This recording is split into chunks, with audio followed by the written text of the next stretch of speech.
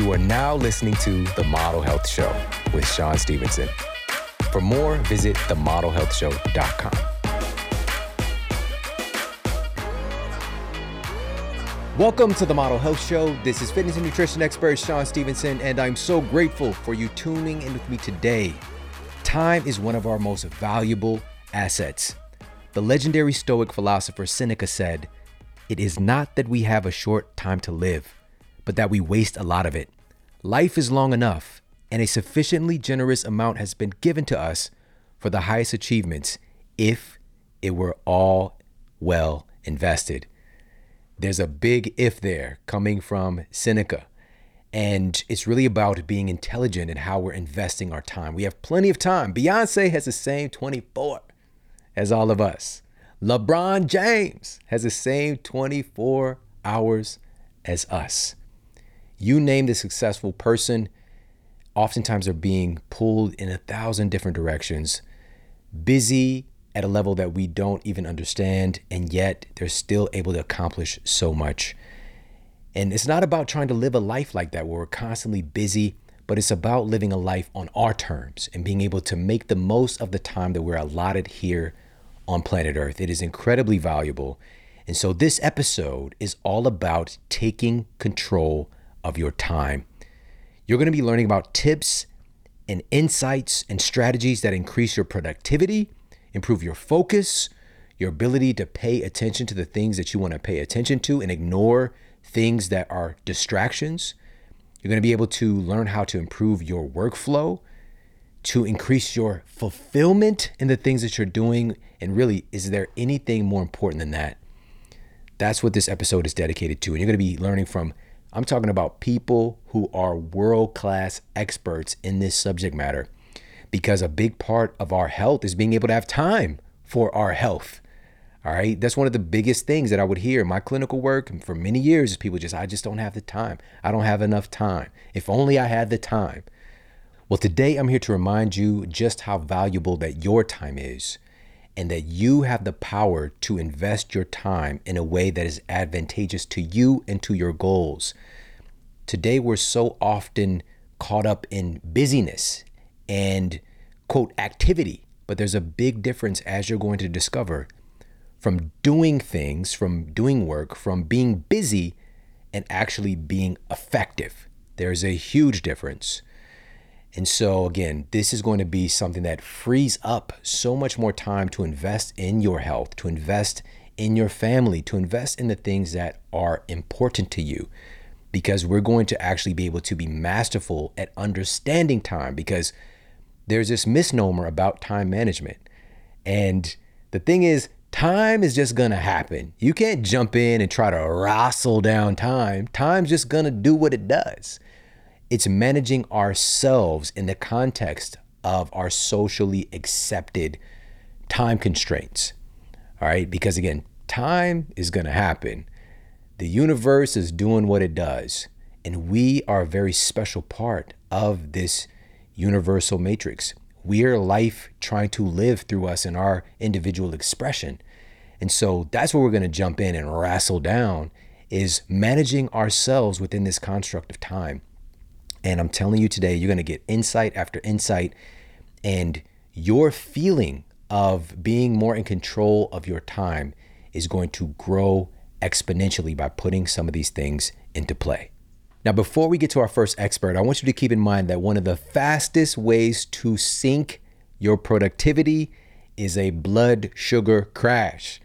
All right. You can have aspirations of success and crushing your day, and then you get a blood sugar spike in the crash, and next thing you know, you're on sleep mode. All right. You're on dazed and confused mode. You're on, I got to take a nap, and or I'm going to try to find somewhere to hide out because I just don't have it in me. And so that phenomenon that is common in our society doesn't have to be your norm. And there's actually a way to track your blood sugar levels, to understand how certain things in life, how stress, how certain foods impact you. That's going to be different from other people. Our blood sugar is something that we can track in real time that provides personalized data on how various foods influence us and how things like stress, again, sleep, influence our body's blood sugar management, and more. For this valuable information that's helping hundreds of thousands of people to improve their metabolic health and their productivity, I use Levels. Levels shows you in real time how foods affect your health through continuous glucose monitors. Levels provides access to continuous glucose monitors and the incredible Levels app that pairs with CGMs, or continuous glucose monitors, to give you your own personalized data. And right now, Levels is providing listeners of the Model Health Show a special offer when you go to levels.link/model. All right, right now, when you get their annual membership, they're giving you 2 months for free. Okay, so check it out ASAP. That's levels.link/model. That's LEVELS.LINK/model. Levels.link/model. Again, go there right now. Their annual membership, get hooked up with that, and you get 2 months for free. The team at Levels is phenomenal, headed up by one of my really good friends, Dr. Casey Means, who's really pressed the term metabolic health into popular culture. She is really about that life. Absolute genius. And the technology and the support through the Levels app is amazing. Again, go to levels.link/model. And now let's get to the Apple Podcast Review of the Week. Another 5-star review titled Sense, Science, Reason, and Humor by Greg Garcia. Mr. Stevenson lays out the facts, backed by studies, and then cooks it down to a way that I can understand the knowledge. And he seasons it with plenty of humor and 90s references. It's almost like we sat down and watched Saturday morning cartoons together. 110% worth your time. Mr. Stevenson, thank you for what you do. Thank you so much for sharing that over on Apple Podcasts. And wouldn't that be amazing that we can all get together, watch Saturday morning cartoons? That would be fire. And shout out to the Ninja Turtles. Shout out to the Muppet Babies. What you know about the Muppet Babies?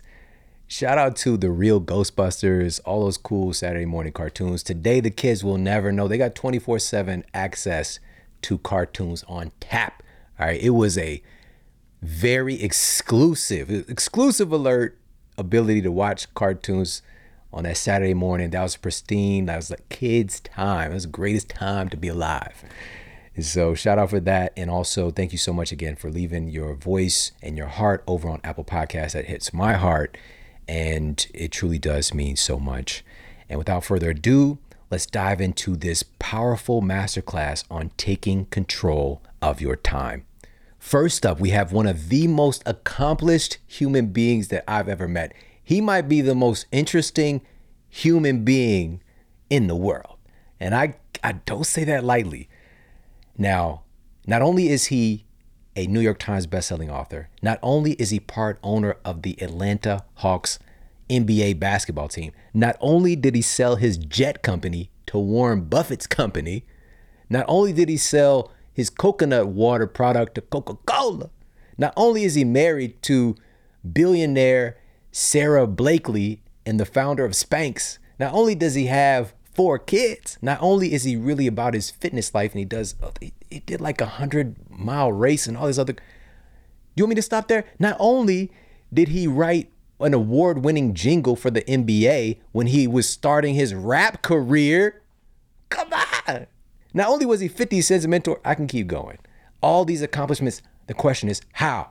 How, Jesse Itzler, are you able to accomplish so much? It's really special. And being able to learn from somebody like this is truly remarkable. And spending time with Jesse, I was able to extract some things that changed my life forever, to say the least.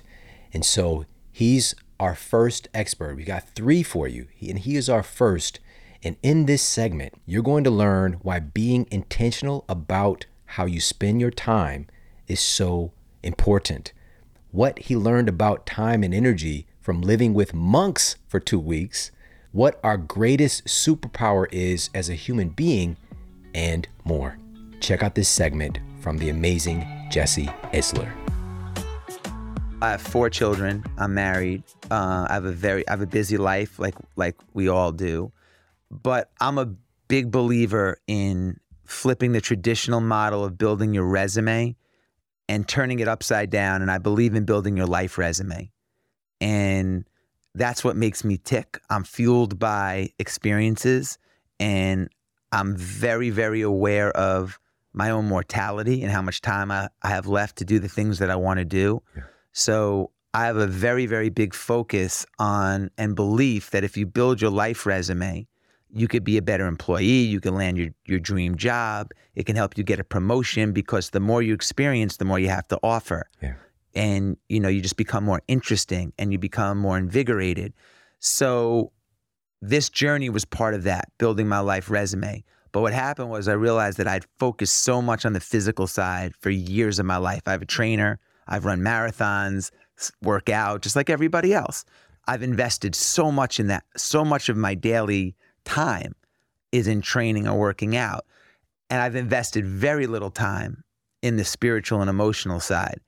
And I believe that our greatest secret weapon that we all have, we're all armed with it, and it's really guided me my whole life. It's been my superpower. And when you get a 980 on your SATs, you got to rely on this, and that's instinct. And my intuition and my instinct which is my superpower, it started to go away because I got Siri, I got Alexa, I got the news influencing me. I can ask Alexa questions.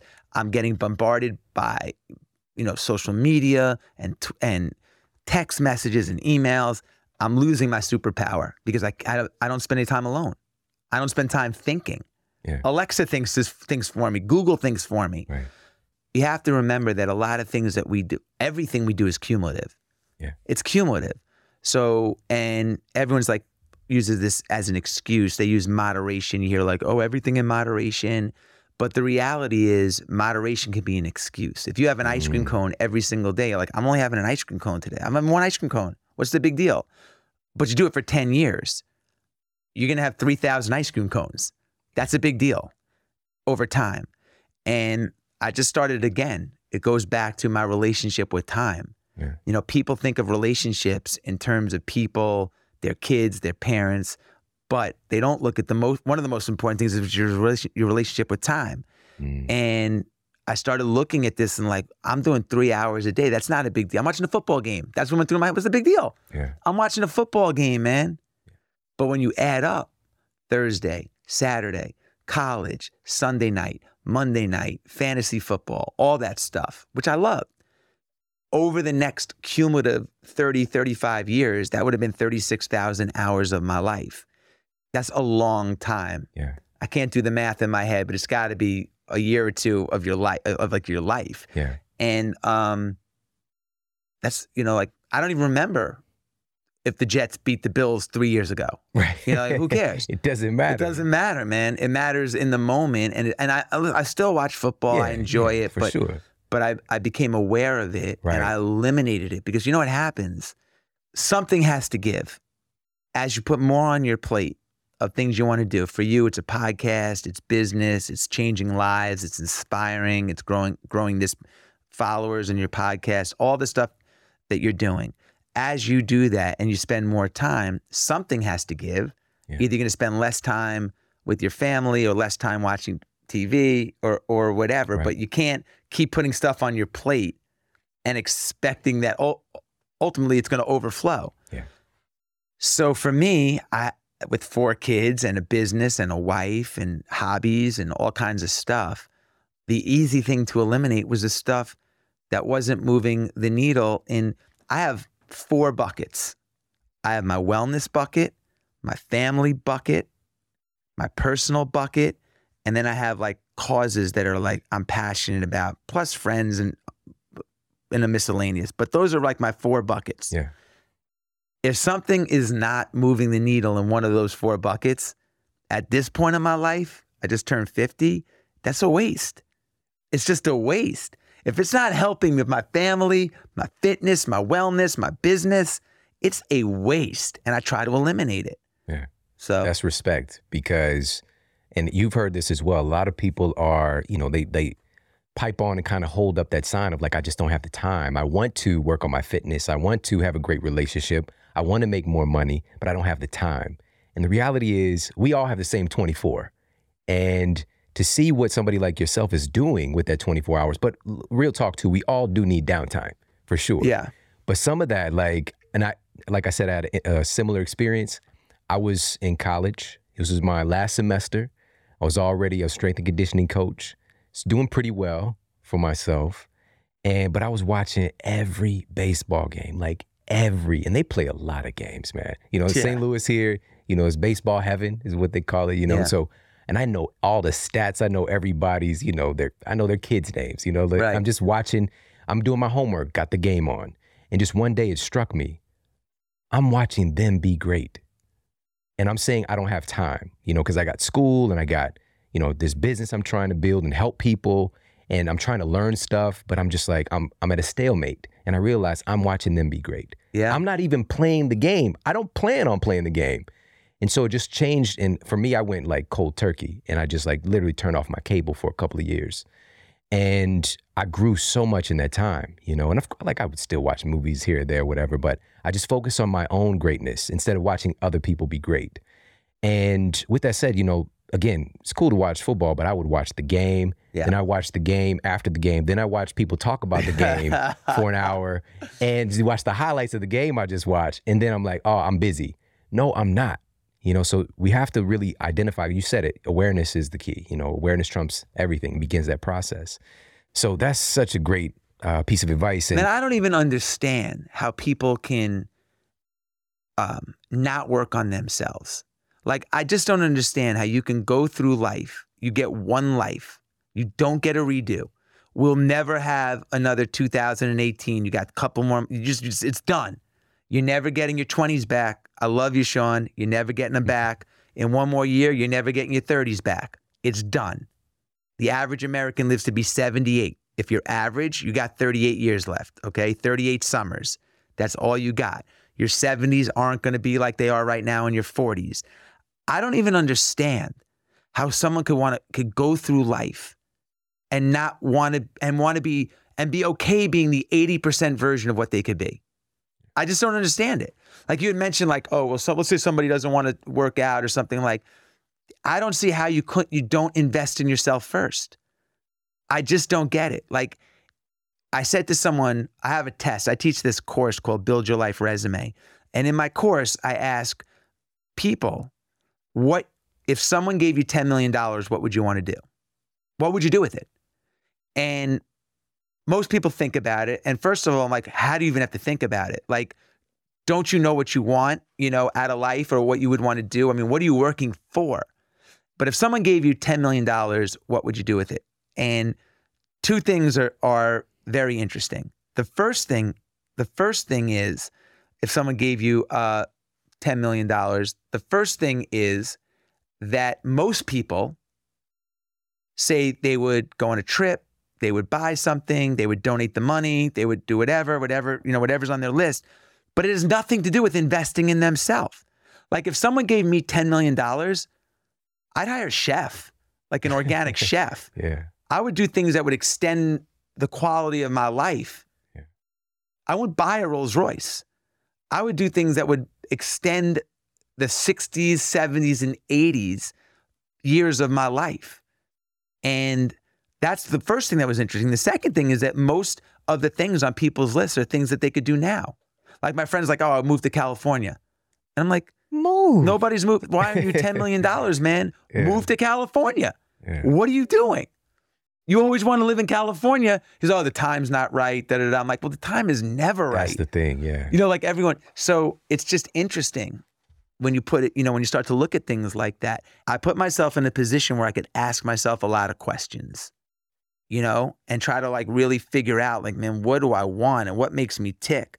And instead of just going through life in a routine, because in a routine, time goes fast. Mm-hmm. And then all of a sudden you wake up and you're 70. The average American gains 2 pounds between 35 and 60. Now you're 50 pounds overweight. You're 60 or 70 years old, and you can't do the things that you wanted to do. And now it's over. And that means you now are going to have regret of what you didn't do. That's the last thing I want. That's the last thing I want, man. I don't want to wake up and be like, I regret that I didn't do this. So you got to think about it. You got to spend time and think about what's important to you. And I'm not telling anyone how to live their life. I'm not a guru. I mean, I'm not Wayne Dyer. I'm not any of that. I'm just telling you, for me, these things are really important and they work for me. And I think it's important that you give a little time and think about this stuff. We just constantly every day have arrows coming at us, things, requests for our time. Hey, Sean, man, can I get you for 15 minutes? Just get a quick bite so I can understand this podcast game. And Sean, can I borrow $100 from you? And and we're just bombarded with arrows. Then those are arrows that come at us from people. Then we have arrows like our toilet breaks and we have to fix it, or we save a lot of money, but then the roof leaks and 6 months of savings. Now we got to go fix the roof. And dodge the arrows just means creating a system where you can eliminate some of that. And I talk about it in the book, some of that noise, and it gives you just guidelines to say no, boundaries to give yourself permission to say no to things, so you can kind of regain control of time. And especially with the finite amount of time we have here in this human experience, it's important to really invest in the things that light you up and that you're inspired about as much as you can. And so I think that's great advice, man. So what about, and I love this one, go where you think best. Yeah. I mean, I think, I think thinking is a lost art form, like I mentioned earlier. And for me, I realize that I think best in two places. I think very well on an airplane, staring out the window and daydreaming. That's where I get a lot of my goals. And that's where I just get clarity. No one can bother me on an airplane. I'm not getting phone calls on an airplane. I don't put my Wi-Fi on a lot of times on the airplane. So I don't just take fake flights just to think, but I appreciate that time and I use it for thinking. Also in a car, I like to drive and daydream. And the third for me has really been running. So wherever it is that you think best, it's important to spend a lot of time there. Yeah. Because that's where you can often get clarity, make big decisions, get ideas. And, you're not going to think great when you're in a crowded space at a bar. Right. So I try to put myself in a position where I think best as often as I can. My wife thinks best in a car. She set up a fake commute. We live 5 minutes from Spanx, her headquarters. But rather than just drive 5 minutes to work, she set up a 40-minute fake commute so she can spend 40 minutes just thinking before she goes into the office. Wow, that's so smart. So smart. And something that we all can find creative ways to do. Let me ask you about one more of these. This monotask. What's that about? Hashtag monotask. Yeah, man. I thought, because I have a massive to-do list, that the best way to get things done was to multitask. Okay, let me send out this thing right here, get on this interview right now, go, and I got to do it, and I'm like a million miles an hour. And all I wanted to do was cross things off my list because it felt good to cross them off my list. When I was at the monastery, the monks didn't have a to-do list. They just had a do list. Whatever they were working on, they did it. There was no clock. They did it until it was 100% done to the best of their ability. And then they went on to the next task. They were always where their feet were. They were always present. And they really reinforced to me the importance of monotasking, doing one thing at a time, being where your feet are. I remember, and I'll give you an example just to put it in perspective. I remember when I was cleaning dishes at the monastery. You're going to get to this chapter soon. And they just had a retreat. So they had like 500 dishes. This part. Crazy. Yeah. And they treated me like a pledge. So I'm cleaning all the dishes. They're all, out doing their own thing, reading, kicking it, whatever. And I'm doing the dishes by myself, washing them and drying them. And I got like 450 dishes left. And one of the monks walks in. He's like, how's it going? I'm like, man, I'm never going to finish this. I got 400 dishes, I had nothing else to do, so it didn't really matter. And he looked at me, he's like, you don't have 400 dishes. You only have the dish that's in your hand. And I was like, wow, you're right. Let me get this dish clean. Now let me grab the next dish. And let me get this dish clean. Instead of having to worry about how am I going to get to all 500. It's the same thing your friend's going to do when he runs his 100-mile race. Yeah. He doesn't have 100 miles. He has the moment that he's in right now until he's done. Yeah. That's so powerful, man. So what has been your kind of spillover since this experience that you've noticed specifically in your life that's that's different or improved as a result of your time there? We just talked about one of them a minute ago, and that's just saying no. You know, the importance of putting more things on my plate that I like to do and doing them with the people that I love to do them with. That's been really important. I realized right when I came home at the monastery, all the decisions are taken away from you. You eat whatever they serve you. You eat when they give it to you. You wear one hour, I showered once. You wear one outfit. Nothing matters. So all the decisions that we have day to day that we don't even think about, you know, what station should I put on the radio? What am I going to wear today? You know, am I putting cologne on? Whatever. We just do it. We don't even think about it. But they say the average American makes like 35 to 50,000 decisions a day. That's exhausting. Okay. And when you eliminate some of those decisions, when they don't live in your head, when you feel so overwhelmed with things in your head and you get them out and you put them on paper, get them out of your head, it frees up a tremendous amount of energy. Like by day 6 of the monastery, because I was making no decisions, I had boundless energy. I'm a high energy guy anyway. Right. Like cuckoo energy. Because I wasn't thinking about all the things I had to do on my to-do list and who I had to email. But I didn't have to email anybody back. I'm off email. So when I tried to carry as much of that back into my modern life as I could when I came back. And that meant, you know, not being as attached to my phone so much, saying no, not feeling just because someone emails me, I got to respond to them instantly. Yeah. You know, like I get an email. If I don't respond in 20 minutes, I get a question mark back. Like, everything okay? Like, what do you mean, man? Like, I just got out of the shower. I have to respond to you. Why do I have to respond? Just because you emailed me. Now you control my time.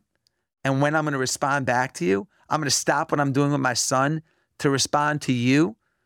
I can't wait till tomorrow, you know? So I could talk for hours about this stuff, man, but I try to create the life more around the way that I wanted to live it. Yeah. There's this new term in psychology called decision fatigue.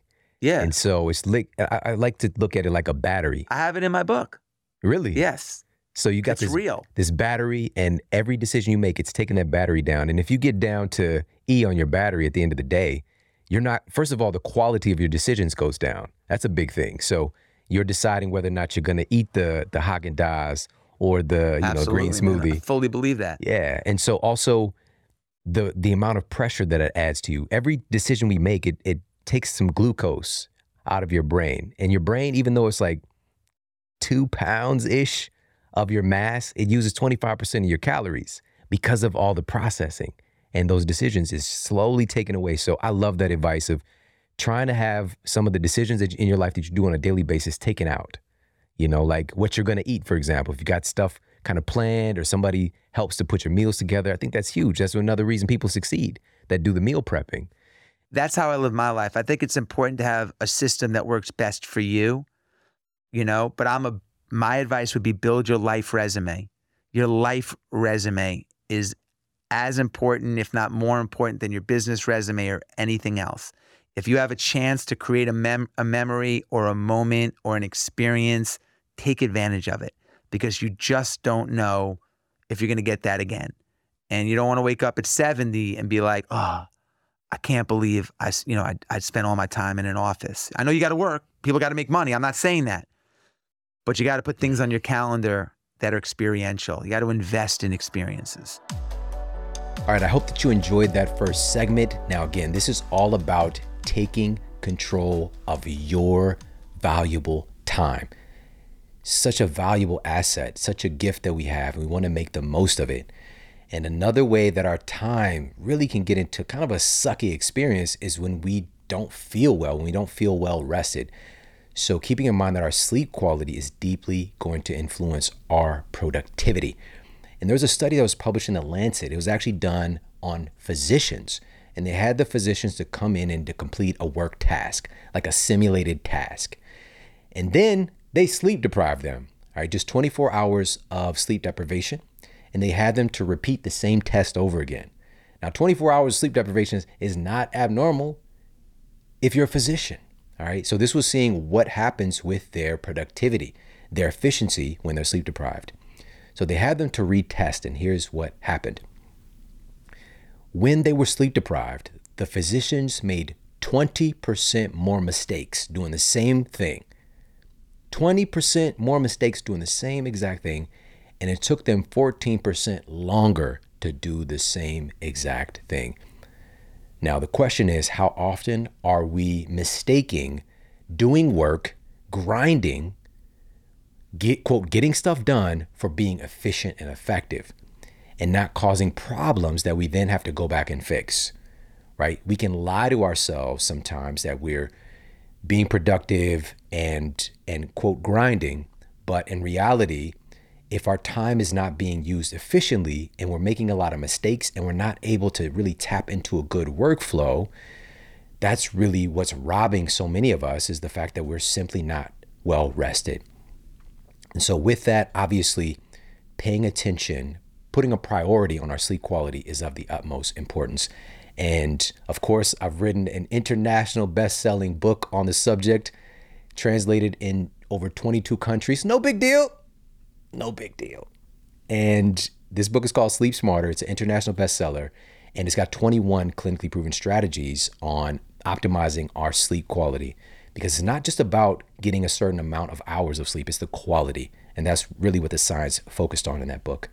But one of the things that I talk about is creating an intentional sleep wellness environment, right? You want it to be a cozy place where you have a strong neural association to rest and recovery. And part of that is making sure that the environment is nice and cool, because as humans, we have a natural drop in our core body temperature at night to facilitate certain hormones and enzyme processes to repair and to heal us while we're sleeping. It's truly the anabolic state to be in.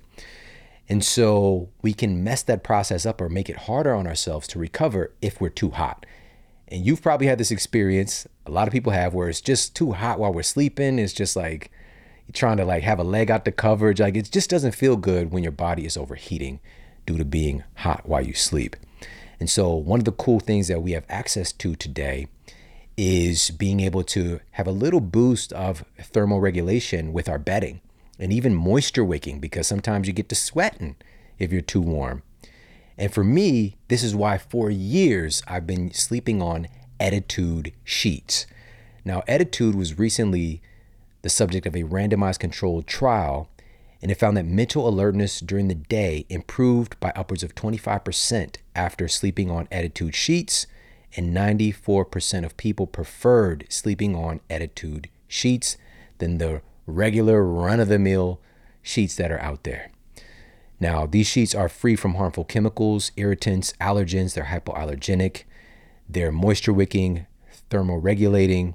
And right now you can get 15% off these phenomenal sheets when you go to ettitude.com/model. That's ETTITUDE.com/model. Use the code MODEL15 at checkout.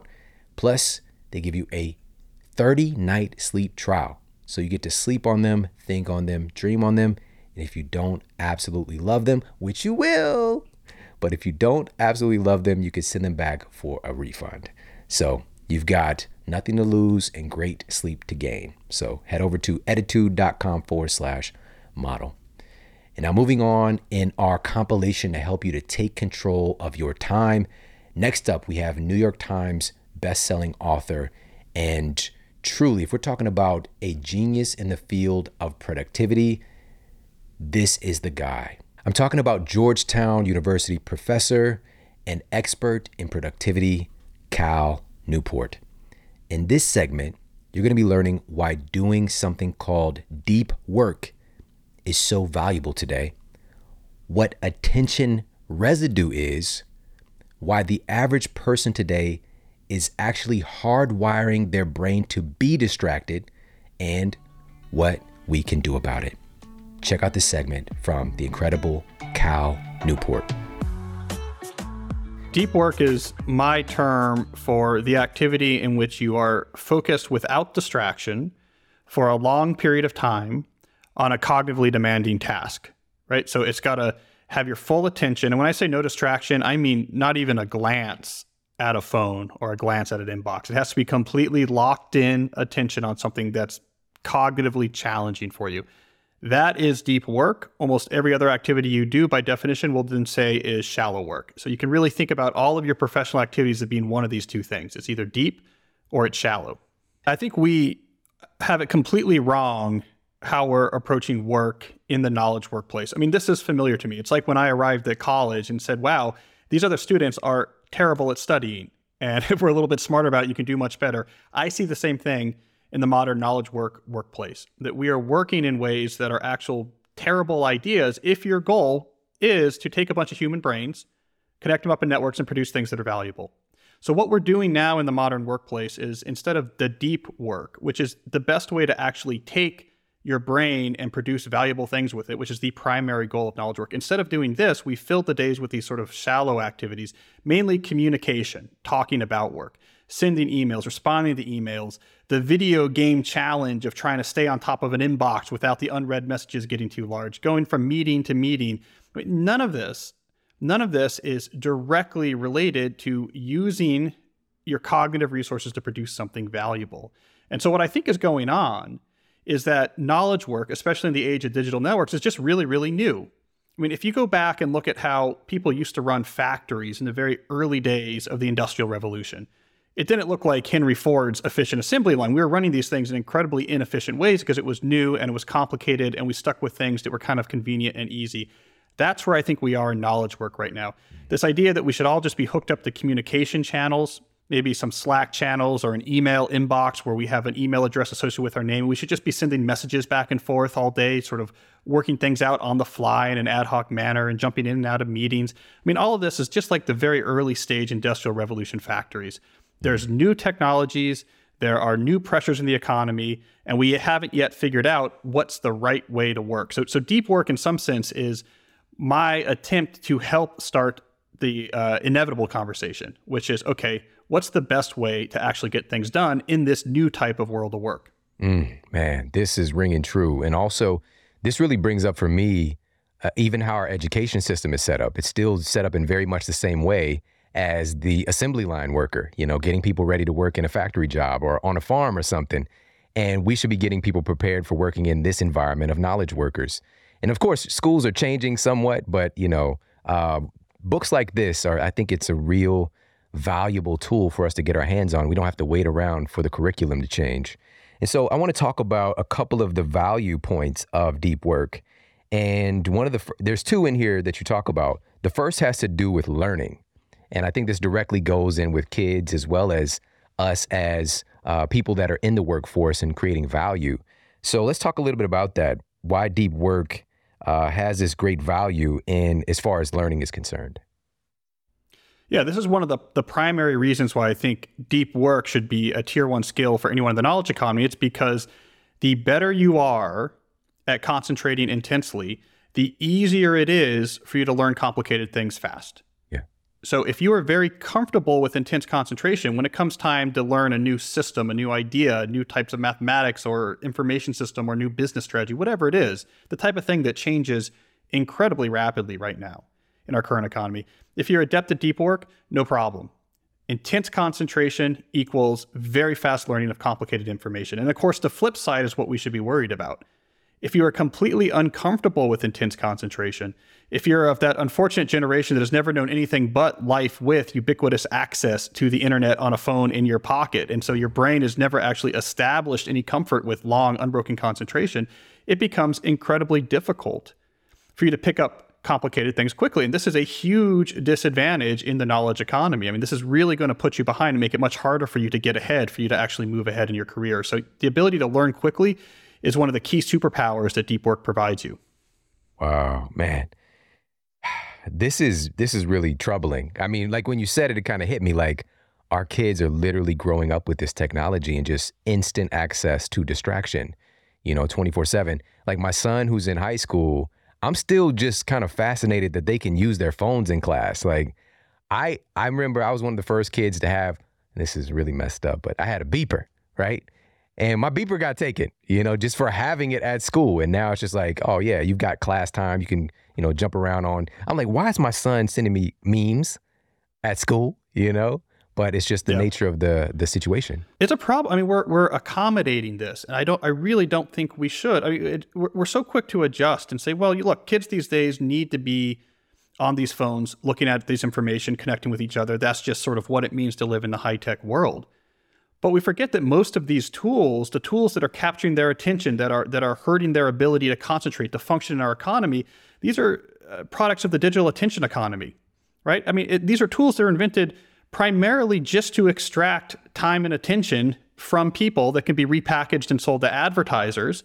It's taking the value that you could be producing as an individual by learning something new or building something new or connecting with your family, your friends, or being a part of your community. It's taking this value that you're capable of producing as a human being, and instead it's extracting it away and locking it up in the stock price of a small number of these large companies. It's allowing Mark Zuckerberg to have a massive house or 3 or 4 massive houses instead of you being able to learn something hard so you can feed your family better. In other words, what I'm trying to argue is the thing that's, especially with young people, that's capturing their time and attention is not some fundamental technology that's at the core of what it means to function in the modern age. It's basically just a tool for advertisement delivery. And so it's not just that we're giving up this tier 1 skill of deep work, but we're doing it so that a small number of advertising selling firms can do better. And I don't mean to go on a sort of conspiratorial rant here, but you have to understand right now, Facebook is valued by market cap $150 billion more than ExxonMobil. They're finding it to be remarkably more lucrative to extract time and attention out of our heads than ExxonMobil is finding to extract oil out of the ground, oil that we actually need to fuel all of our car and our machineries. They're making more money. It's more valuable extracting time and attention out of our head. These are behemoth companies. The attention economy has never had companies as large as companies like Facebook is right now. We've never had companies that were so large and so powerful built just on trying to distract us and just take our time and attention. And so deep work in some sense is a rallying call to say, I am more interested in using my capacity as a human being with a brain capable of doing magnificent things. I'm more interested in using this capacity towards learning hard things and producing things of value, for connecting with my family, for being a part of my community. I'm less interested in giving 340 minutes a week, the average amount of time the average American uses Facebook products, to these large, massive advertising conglomerates. Focus is deeply human. Focus is deeply productive. The ability to do this is something that we should be demanding to be in our life, something that we should be cherishing and seeking. So I'm ranting. I'm a nerd. I'm a focus nerd. I'm a nerd about focusing. But as you can see, it's something I get energized about, because I think this is a huge issue on a lot of fronts in our current age. Wow. I'm just imagining Mark Zuckerberg trolling you. Like, no, I'm a different kind of nerd. But the reality is, as like you said, when we're truly focused, when we truly give something our attention, that's where beauty really takes place. That's where the great depth of our human potential can come out. Just like all of this surface level stuff that we're engaged in, that we're doing, we're not really tapping into our potential. And this even goes to, like you talked about, learning. There's a lot of folks who listen to the show who are in the health and fitness field or very passionate about it. This is how you actually can engage and create more neural connections in your brain and become very good at things, be it, a physical skill or some knowledge-based thing. There's a couple of ways that we learn. One is through kind of rote memorization and continued exposure. And then another way is just really through something that's a really emotional, right? An emotional impact. That's why I do these shows, is because I think it hits a real visceral spot for people, get that emotional engagement. But you learn it better, when you're able to truly deeply engage with the information. And so now let's talk a little bit about that, about just kind of what's going on in our brain. So what is all of this distraction actually doing to our brain? I definitely want to talk about the concept of attention residue. Yeah, well, attention residue, I think, is something we should all be very worried about. I mean, basically, in the late 1990s, people were really into multitasking in the old-fashioned way, where they would actually have 3 windows open at the same time on their computer while they were talking on the phone. And people said, hey, I could do multiple things at once. Okay, pretty quickly we figured out that doesn't work. Right? I can't hear what's going on the phone, or I'm missing what's going on the computer. So people learned, I guess this would be somewhere in the early 2000s, okay, I'm not going to multitask, I'm going to do one thing at a time. But what we started doing instead was almost single tasking. So we just have one window on the computer, we're just doing one thing, except we do these just checks every 5 or 10 minutes. So I think I'm trying to write a chapter, but every 5 or 10 minutes, maybe I have to do a just check on my phone, and then a just check of my Twitter feed, and a just check of Google News to see what's going on. And what we've learned is that there is a phenomenon called attention residue that's making those just checks almost as damaging as pure multitasking. Because what happens is that the damage to your ability to concentrate, your damage of the ability to do high-level cognitive work, it doesn't depend on how long you spend on a distraction. It's the context switch that kills you. So if I switch my attention over to an email inbox, see a couple emails that I can't answer now, I know I need to get back to later, and then switch back to my main task, even if I only glanced at that inbox for 30 seconds, that's going to leave what's called attention residue in my mind, which can reduce my cognitive performance for 10, 15, 20 minutes going forward. Yeah. The fact that I only looked at my inbox for 30 seconds doesn't matter. It's the fact that I switched my context to the inbox and brought it back that leaves a residue. I mean, this is easy to test in the lab. It's very replicatable. A quick switch of attention from your primary target, and then you come back to your primary target, performance plummets. So what's happening, I think, to most students and knowledge workers today is that they're doing these just checks enough that they are persistently in a state of attention residue. So essentially, we are working today in a state of self-induced, persistent, reduced cognitive capacity. It's like a reverse nootropic. Like if I walked in and said, here's a drug that's going to make you like 20% dumber, like it's just going to slow you down, and I want to make sure that you're taking this all day long, right? You would kick me right out of your office. Like, are you kidding me? Get out of here. But if I do that same thing, but I call it social media, or I call it, Gmail, we don't realize it's having the same effect. So I think we're underselling our potential in the economy right now because of the attention residue effect. We don't even realize it. This is blowing my mind right now because you just said reverse nootropic, and that right there is a perfect selling point. It's just like, why would we want to take something or do something that makes us less efficient, that makes us dumber? Like it's I think about the Limitless pill, and then we've got like the Lloyd Christmas pill over here, and like so many of us are taking the Lloyd Christmas pill. And so you mentioned that this attention residue, and I also have referred to it as a switching cost, right? There's a cost associated with you jumping back and forth. And I love how you said these just checks. And really, everybody listening, how often do you do that? You might be working on a particular task, something that you need to take care of, but you just check your phone real quick, reach over.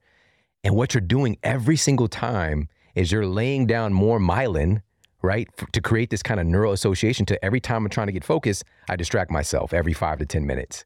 In your brain, it becomes incredibly hard to not do it, right? And we talked about this several times on the show, Cal, this whole idea and really fascinating way that our brains become hard. Like we're creating physical structure in our brain when we do this to ourselves. So it's just bananas, man. Yeah. And it is permanent. That's the other scary thing about it. So attention residue is scary because it means you didn't even realize that you're reducing your performance. The hardwiring is the other scary part, that we have this increasing evidence that once your brain becomes used to getting these distractions all the time, it permanently reduces it. So then if you say, okay, you know what, I'm going to go to a cave, somewhere where there's no internet and no electricity, and now I'm going to work really hard on this hard thing, you're going to fail if your brain has been hardwired to expect this. The late Cliff Nass at Stanford had this great research on it where essentially he could compare, he put people who were sort of chronic distracted multitaskers in a lab, and next to him he'd put people who really didn't do a lot of that in the lab. And they were both cut off from any source of distraction. They said, just work on these hard problems. And the chronic multitaskers really had a hard time, even when their sources of distractions were removed from them, because the brain had rewired. And you can get it back. And a lot of what I talk about in some of the chapters of my book is essentially what's the cognitive equivalent of sort of getting into shape physically. Mm-hmm. You can do it. It's a pain, but you have to think about it with that same sort of rigor. It's just like if I was going to go run a marathon, I'm going to expect that's going to take a lot of long mornings running around the track. It's the same thing that if you've been a chronic distracted person, if you want to regain a deep work skill, you can do it, but it's not something that you can change tomorrow with a few productivity hacks. It's actually going to take some pretty serious training. Yeah, it's going to be uncomfortable. Well, I tell people there's this basic, especially when you take on a new habit, there's initially the first phase is like this new phase. It's exciting. I'm going to get started. I'm going to do this new thing. But then you hit the discomfort phase relatively soon, where it's just like, I don't like this. And your brain is even fighting you because it's so used to doing the same thing. And eventually, if you can kind of push through that, and some tools to do that, just immersion, getting yourself in the right environment, the right kind of information, the right messages, creating some situations that, that eliminate some of these things like distractions or the negative foods or whatever, you eventually get to the state of comfort, right? But you still have to consciously think about it. It's like a conscious competence. And eventually you push through that and it becomes a necessity, right? I have to work this way. Like that's that phenomenon people feel like I have to work out. You don't hear people say that very often, but when it happens, and that person knows what they mean, so that's where eventually we can all get to. And I want to share this study in your book real quick. So this was a professor at the University of California, Irvine, observed knowledge workers in real offices and found that interruption, even if short, delays the total time required to complete a task by a significant amount. All right. We're mistaking this busy work for actually being effective, right?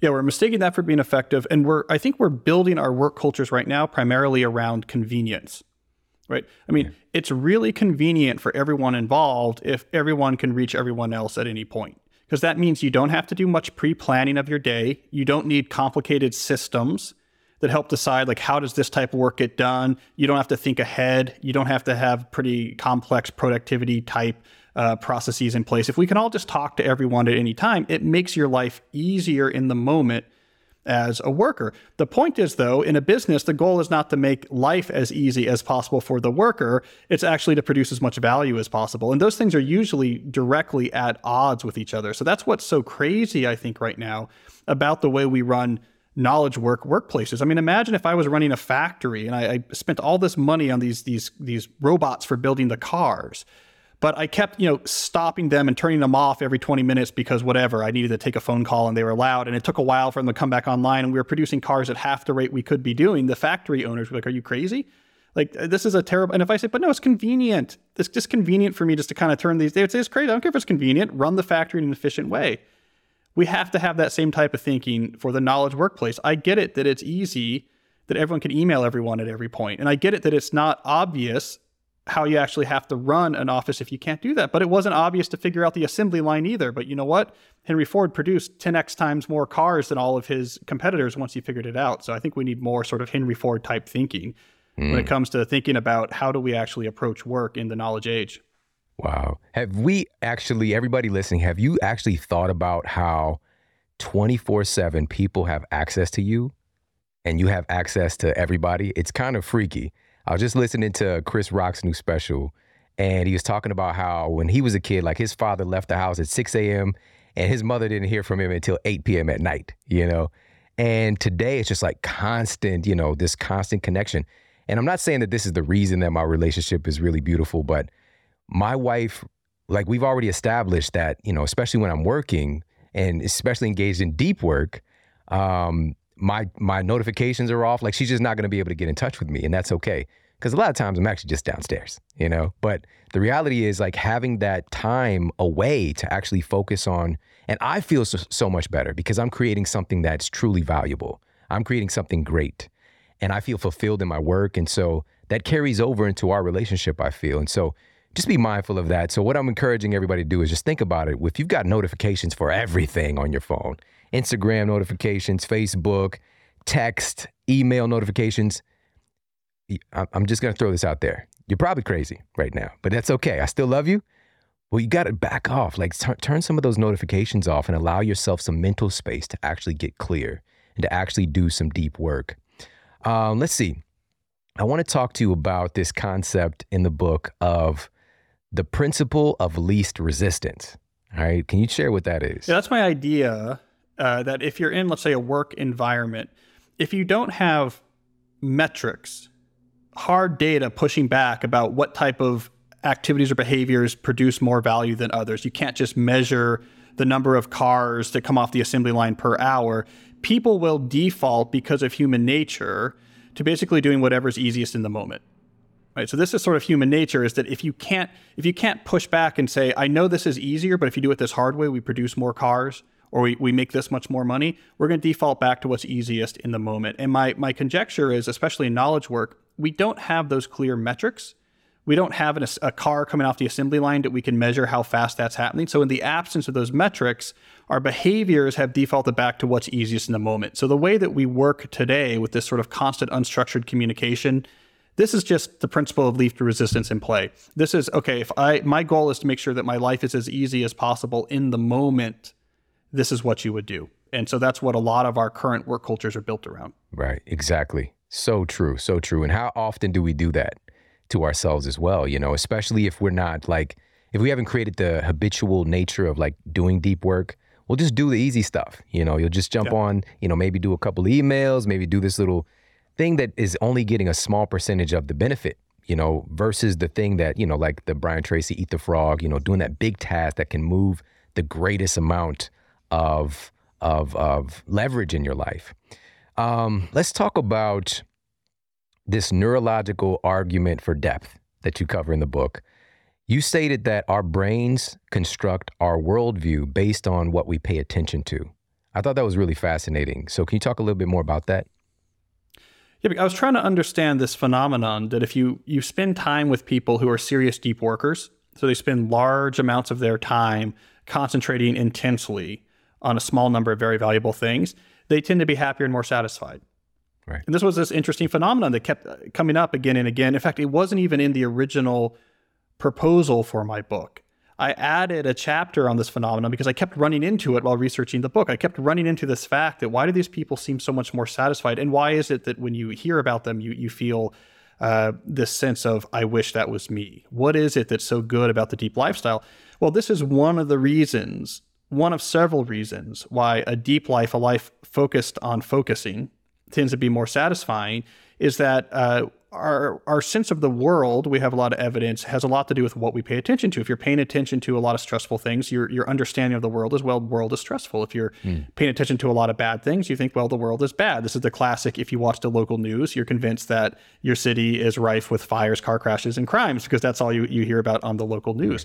So deep workers avoid a lot of that stress and bad news and anxiety, because instead of jumping around through tons of stimuli all day, they focus on one thing that's important, that's valuable, and they do it well. And so their mind constructs an understanding of the world where there's valuable things in there, you're useful in the world, you're producing something valuable. So it's literally their brain sees the world differently than someone else who spends most of their time jumping around through different stimuli. And I would argue that the human brain is much more well suited for that former approach to the world, and is not very well suited to what we do now, which is let's flood it with stimuli all day long. I mean, that causes a lot of problems at all different ages. Right. And so, deep workers are happier people, and I think that's a big reason why. If you want deep work to be a regular part of your life, you have to recognize that it's very demanding. And therefore, if you don't have some sort of clear and fixed philosophy about how you schedule deep work in your life, it's just not going to happen. Right? I mean, it's the exact same thing with fitness. It's hard to work out. And so if you don't have a really clear philosophy for this is when I go to the gym or this is when I train, you're probably not just going to do it naturally on a whim. So the same thing holds for deep work. So in the book, I started listing different scheduling philosophies that I've seen people successfully deploy with deep work. And the idea was to show not that this was the exclusive list, but to show that there's many different options and that you can tailor a scheduling philosophy to fit your particular personality and circumstances. So for example, one that I observed a lot of people use was called the bimodal philosophy, which is a philosophy where either I'm only doing deep work, and this is for an extended period of time, like 2 days, 3 days, or I'm completely available and connected. And you switch back and forth between these modes. You don't try to mix it together. So I profiled a professor, for example, who does this. When he's working on a paper, he'll drop off the radar for 3 days. You can't reach him. Completely monastic, can't reach him. In between, his door is open, right? Students are coming in, everyone can reach him. So no one's that frustrated. It's not like he's gone for months at a time, but he disappears for a few days at a time so he can clear out all the attention residue. For some people, you can't do that. So another philosophy, for example, is the rhythmic philosophy, which says, okay, same days, same time every week. I don't even want to think about it. It's Wednesday, Thursday, Friday mornings from 7 to 10. That's when I do my deep work. I don't want to think about that.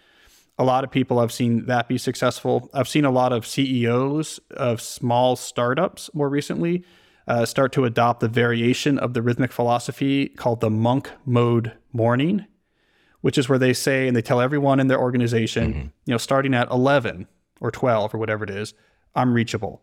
Until that point, I'm never reachable. That's when I do my deep work. And everyone just learns. So they know, okay, we don't schedule things there. If we make sure we get him to sign off on something the night before, if we need something early, it's a very easy heuristic for everyone to learn. And it frees up for them a consistent large block of deep work. Another philosophy that's common, I call it the journalistic philosophy, which is where you take week by week. What's my reality this week? When am I going to fit in the deep work? So you adjust with the reality of your week. I call it journalistic because like journalists are pretty good at switching to writing mode when they have to, because news breaks and they have deadlines. So it's much more of, I'm deep worked for 3 hours, now I'm doing this, no deep work the next day. The next day it's 5 hours in a row. So it's more of a sort of scattered shot. It's more of an advanced strategy. More importantly is the fact that there are different philosophies. So just because one doesn't work for you, don't have that bring you to a point where you say deep work in general doesn't work for me. You know, you can adjust these scheduling philosophies to work with the reality of whatever it is you do. The scheduling philosophy is step one. Step two, people who are adept deep workers tend to have rituals that surround their deep work sessions.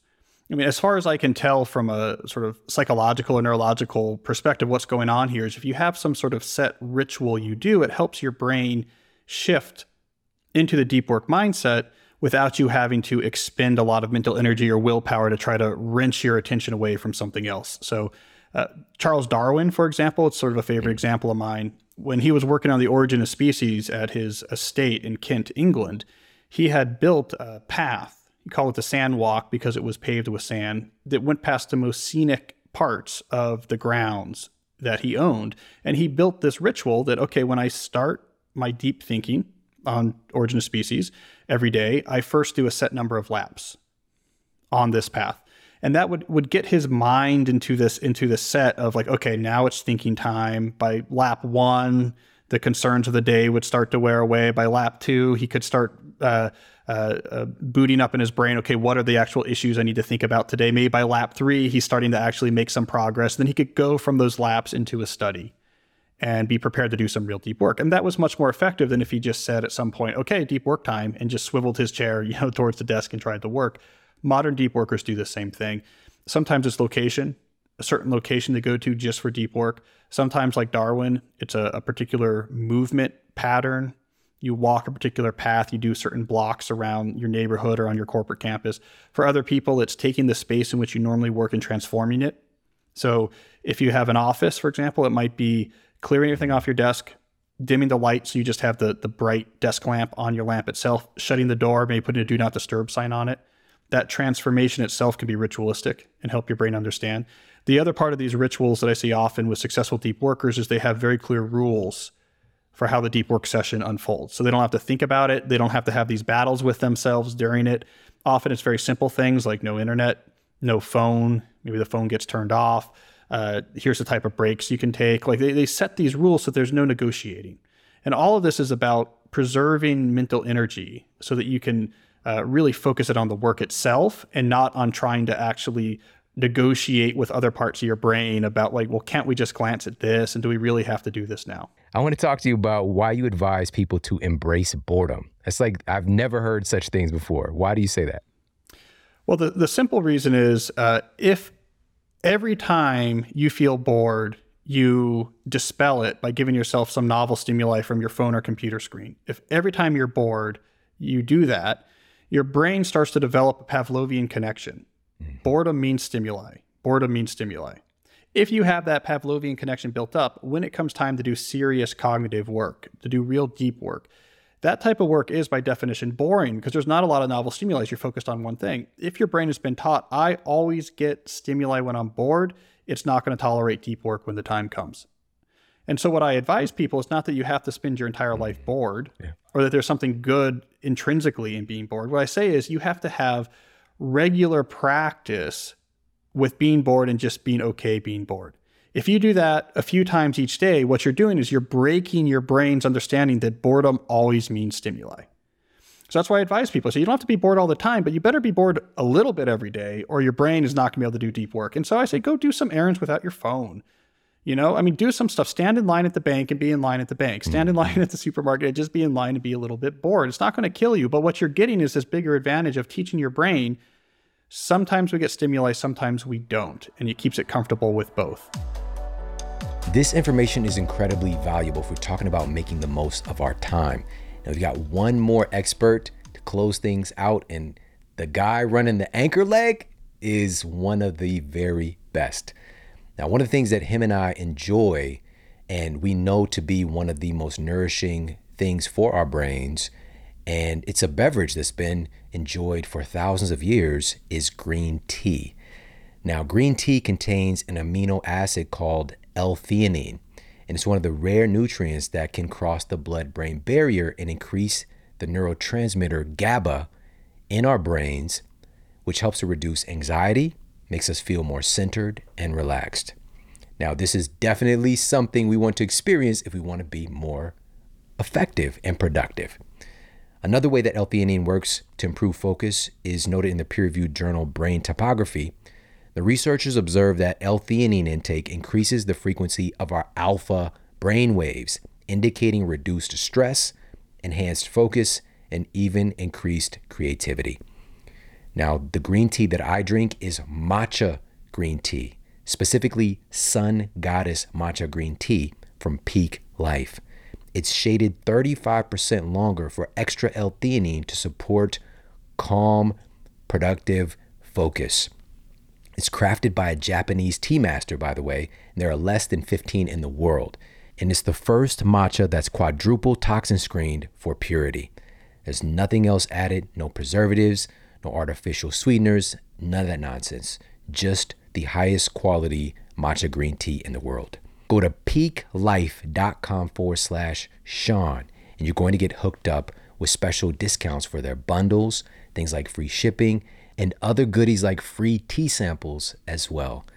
So again, go to peaklife.com/Sean. That's PIQUELIFE.com/Sean. Check out their Sun Goddess Matcha Green Tea ASAP.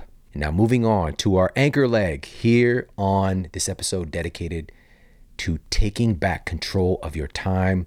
We have New York Times bestselling author, accelerated learning expert, and my really good friend, Jim Quick. Jim has been my friend for well over a decade, and he's somebody that every single time that him and I connect, I'm learning something. I'm picking up a new strategy, a new connection. He's just that guy. He's truly amazing. Now, being that he's an accelerated learning expert, he's a master at teaching things like speed reading, memorizing things like speeches and things for tests and things like that, but also in particular, productivity and how to really make the most of our time. And so in this segment, he's going to be sharing why the way that we think determines how we feel and what we do. All right. So being able to actually get the most out of our time and feel the way that we want to feel during that time, and specifically how to think faster and better. Check out this segment from the amazing Jim Quick. That's really what it's about. It's funny because you mentioned MacGyver. MacGyver is an incredible thinker, right? He has maybe very little resources, and I think a lot of people could identify with that because it's not everything is equal. We have people have different networks, they have different levels of education, they have different levels of finances and such. But MacGyver took like bubble gum and some like duct tape, right? Made a parachute. Exactly. And one of his superpowers is the ability to think. Right. And I know we've talked about speed reading and focus and memory in the past, and you and I were kind of geeking out about critical thinking. Like our life right now is a reflection of our thinking, because how we think determines what we focus on. It determines how we feel. It determines what we do. And so really the sum of our thinking really reflects our day-to-day life in our relationships, in our health, in our habits, in our career. You know, I always thought it was interesting back in school, they teach you more what to think, but not how to think. Right. And I think that's one of the big challenges in a world where everything is being outsourced overseas, jobs, right? Or it's being automated. There's software that could do a lot of, left brain jobs, or there's, something like artificial intelligence. What what do we have as human beings? What makes us human and makes us valuable in life, in the workplace? And I think it's our ability to think, our ability to solve problems, our ability to make really good decisions. But I think it's one of those things people take for granted because we're not just conscious of our thinking. They say we have an average of 60,000 thoughts a day. The challenge is 95% of those thoughts are the same thoughts we had yesterday and the day before that. So how do we create growth? How do we stretch ourselves to new levels? And so I love this because I feel like you make one little distinction in the way you think differently. And there's a Oliver Wendell Holmes quote that says, a man's mind once stretched by a new idea never regains its original dimensions. And so I want people to be able to think in a way that makes them more productive, allows them to perform better, allows them also greater peace of mind. Because in this world we've had this conversation in the past episodes about digital distraction and digital depression and digital overload. It's weighing on people's health. This world where people are comparing themselves to other people on social media world, where they're comparing themselves to this highly filtered life of, highlight reel of everyone else's life. But that all comes down to our ability to think, the ability to think for ourselves, to produce new results. That's so powerful, man, because thinking is everything, really. It's and I've said this before, our perception is our reality. And it all has to do with what we're thinking and how we're thinking about ourself in relation to our environment, ourself in relation to ourself. And so I think it's of the utmost importance for us to really understand our thinking a little bit more. And that's why I'm really happy to have you on today. But also, how can we optimize our thinking?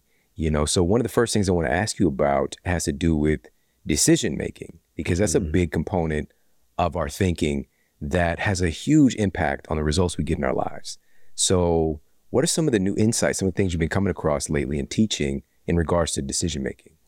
I can't think exactly that our life is a reflection of all the decisions, the sum total of all the decisions we made to this point, where we're going to live, what we're going to do, who we're going to be with and such. And so these daily decisions, a lot of people are suffering from decision fatigue. This, and it's a big health concern. It's just people are wasting their mental energy on decisions that really don't matter in their life. And really, I think it comes down to, I tweeted this a few years ago. I said, the most important thing is to keep the most important thing the most important thing. The most important thing is to keep the most important thing the most important thing. Because people are getting really good at things that don't really matter, or they're using their decisions on things that really don't matter. We've had this conversation in the past about some leaders who are wearing the same outfit pretty much every day because they don't want to waste one of their good decisions. They buy 10 of those shirts so they don't have to think about, or meal prep, and they don't want to be able to waste that. But I did a podcast recently and I called it How to Work Smart versus Working Hard. And everyone always says, yes, of course I want to work smarter and not harder. I filmed it actually in a power plant, an actual power plant. And I opened it with this story that basically said this: one day, this really busy power plant just shuts down out of nowhere and it's dead silent. And the employees are running around with their head cut off, not knowing what to do. The operations manager, after hours doesn't know what to do. Nobody could solve the problem. So the operations manager picks up the phone, calls a local technician. And luckily the technician was in the area and he says, you got to help me. We're losing all this business. Time is money. We're going to shut down. Please save us. He was like, technician's like, you're lucky. I'm right around the corner. He shows up and he walks around the power plant and he goes to one beam. Now this power plant is full of different beams, right? And on those beams have all these different electrical boxes. And he goes to one specific electrical box and he takes out a marker and he puts a big X on it. And he opens up the box and inside, as you would expect, there are bolts, there are wires, there are screws. Out of all of that, he goes to one specific screw. He turns it not a quarter of an inch and then bam, the entire power plant lights up. And the technician's like, thank you so much. You saved the day. You saved our business. How much do I owe you? And the technician looks at him and he says, that will be $10,000. And then the operations manager is like, you must be crazy. You were here for 5 minutes. All you did was turn one screw. Any of us could have turned that screw. He's like, give me an itemized bill. And he's like, no problem. Technician reaches in his back pocket, takes out his notebook, scribbles on it for a second, tears out the page, gives it to the operations manager. The operations manager looks at it and says, I understand. He goes to his desk, takes out his checkbook, writes a check for $10,000, hands it to the man. And you zoom in on that bill and it says this: turning screw, $1. Knowing what screw to turn, $9,999. And my message to everybody who's listening is not that you have a screw loose.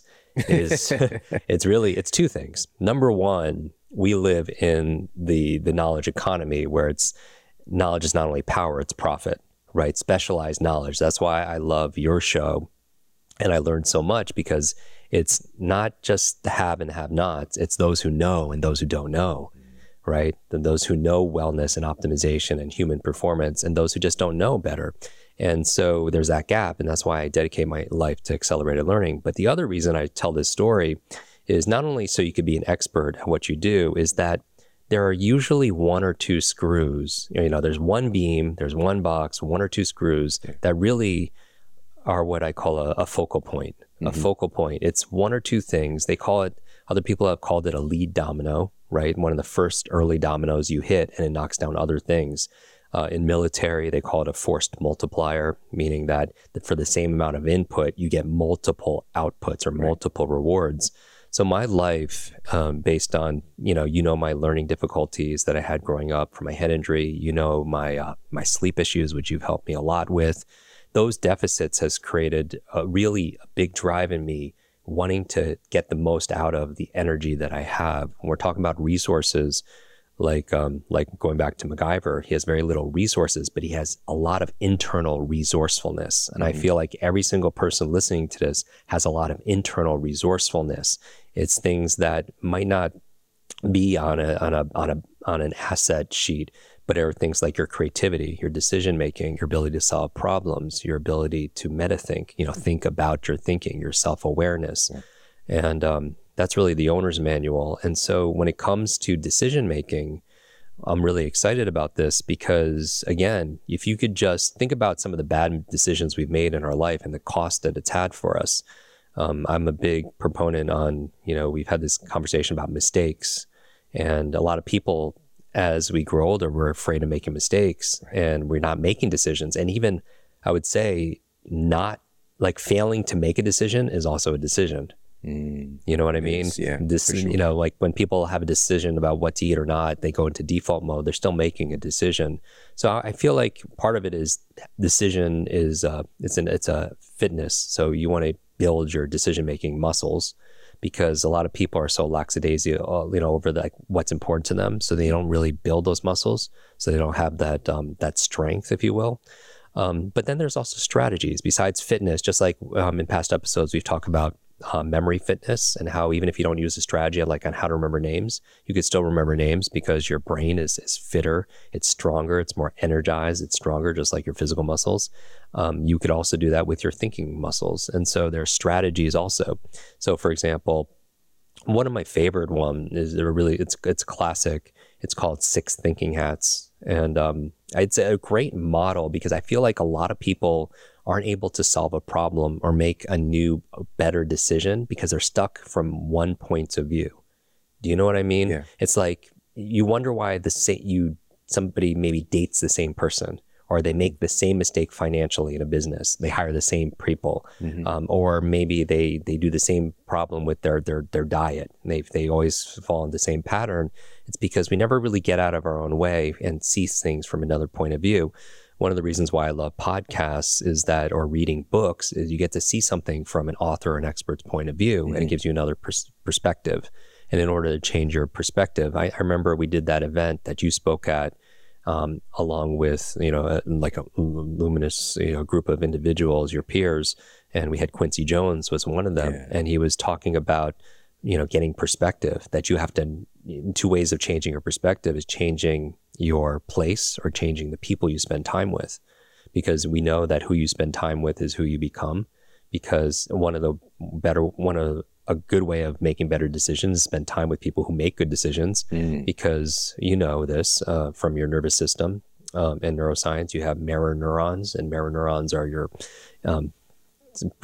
simplify it, there are your imitation neurons.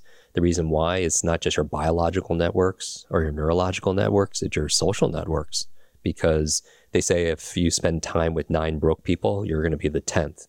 And it's because you're constantly imitating people around you, and not just their behavior. You're imitating also, you're adopting their beliefs, you're adopting their values, you're adopting their habits, right? And we know from habits, first you create your habits, and then your habits create you. Right. And it's not just your habits of meditation and movement and journaling. Those are important, but really those are on the physical plane, if you will, but it's also the internal changes that are going on inside. Because when you're constantly doing something and you show up for it, as you've heard this phrase, as you do anything is how you do everything, right? You start the habit of, I'm somebody who follows through. Like, that's an identity level. I mean, that's really deep, because you change. One of the most powerful ways to make a transformation stick is to change how you look at yourself. They say that the 2 most powerful words in the English language are I am, right? Because whatever you put after that determines your destiny, or your destination in your life. And so one of the ways of changing your identity is by having these habits, because it's like you show up. Yeah. You show up, and when you show up constantly, all of a sudden you start looking at yourself different, and that's really powerful, to look at yourself as somebody who shows up, in life, because that will ripple into all your different behaviors. But going back to the 6 thinking hats, this is a way of changing your perspective, meaning a lot of people don't make new decisions because they're stuck in one mode. And so the summary of it, it was created by Edward de Bono, and he metaphorically created 6 color hats. And then when you imagine, and we know imagination is more powerful than knowledge, you imagine yourself putting on this color hat, you have to look at this decision or this problem through that lens. So for example, let's take the white hat. When somebody puts on a white hat, metaphorically, and I'll give you some memory aids because I'm the memory guy. White is, imagine like a doctor's uniform, right? Or a scientist is in white.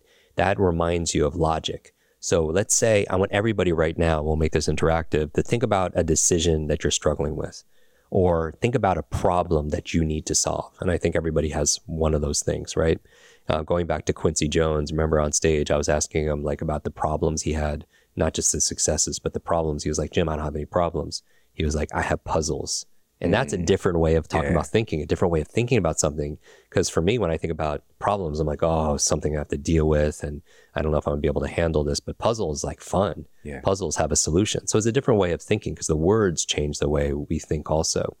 But going back to this, when you you think about a problem or decision you have right now, imagine yourself putting on the white hat, and actually physically grab something in front of you and put it on, so you have your kinesthetic, your muscles in it.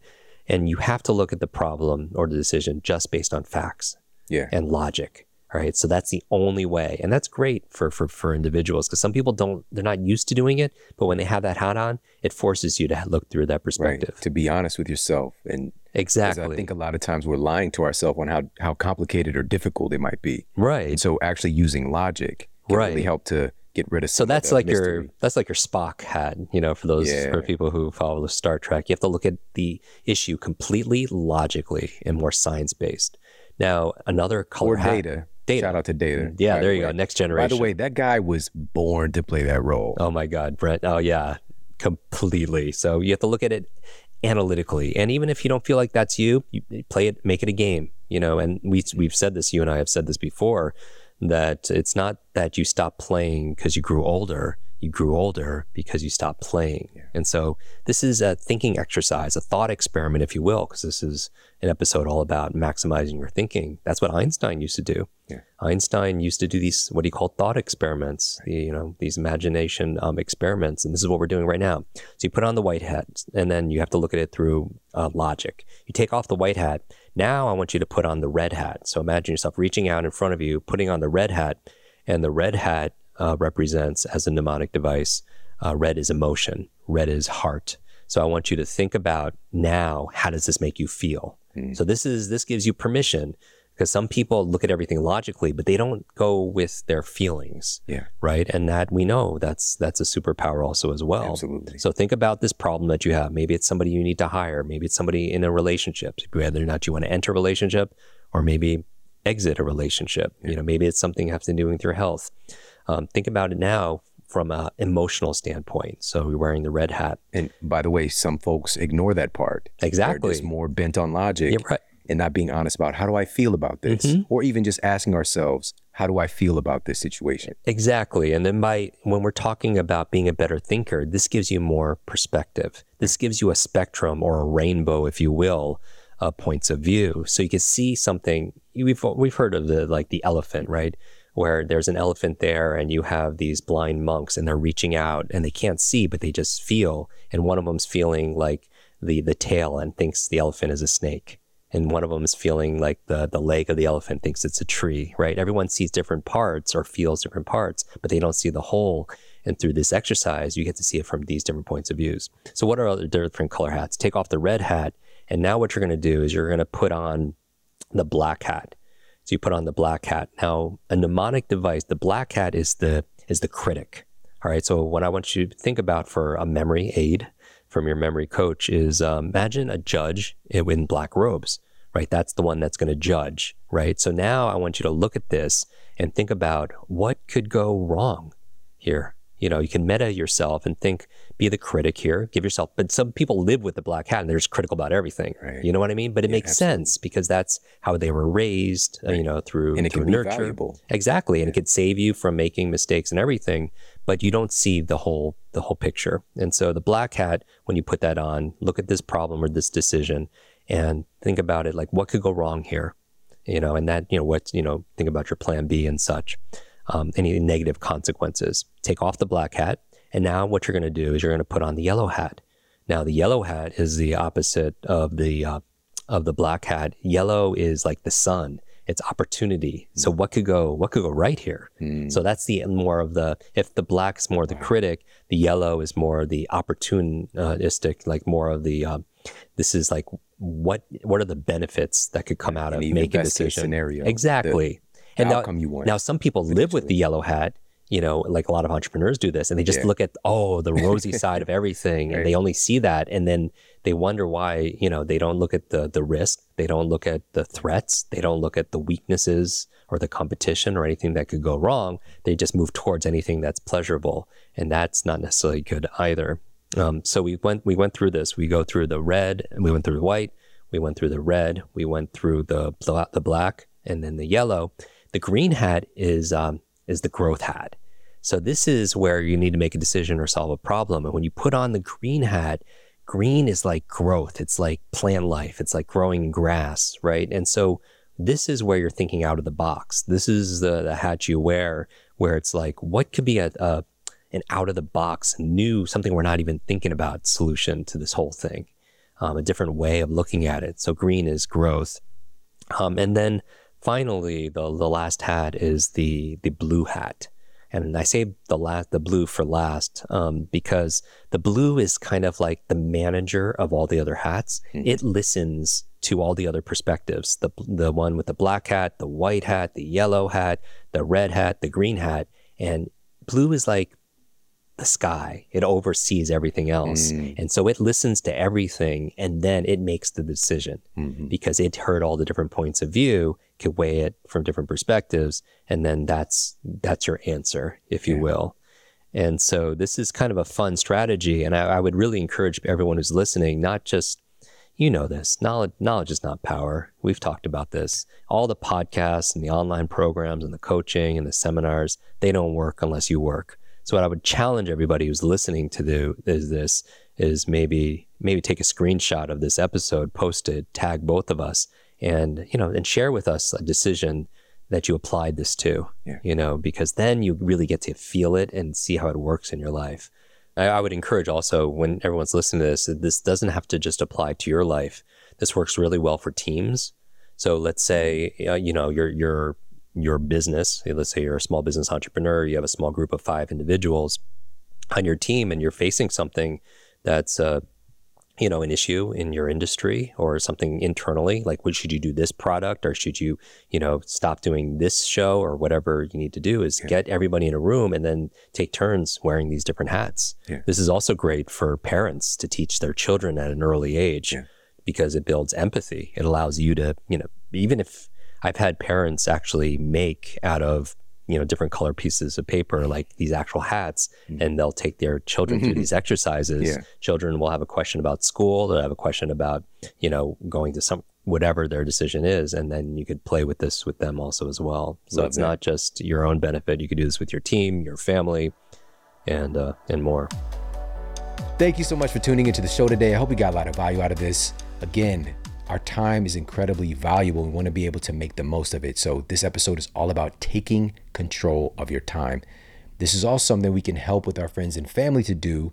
So share this out. Share it on social media. Of course, you could take a screenshot of the episode and tag me. I'm at Sean Model on Instagram and Twitter, and at the Model Health Show on Facebook. And of course, you can send this directly from the podcast app that you are listening on to somebody that you care about.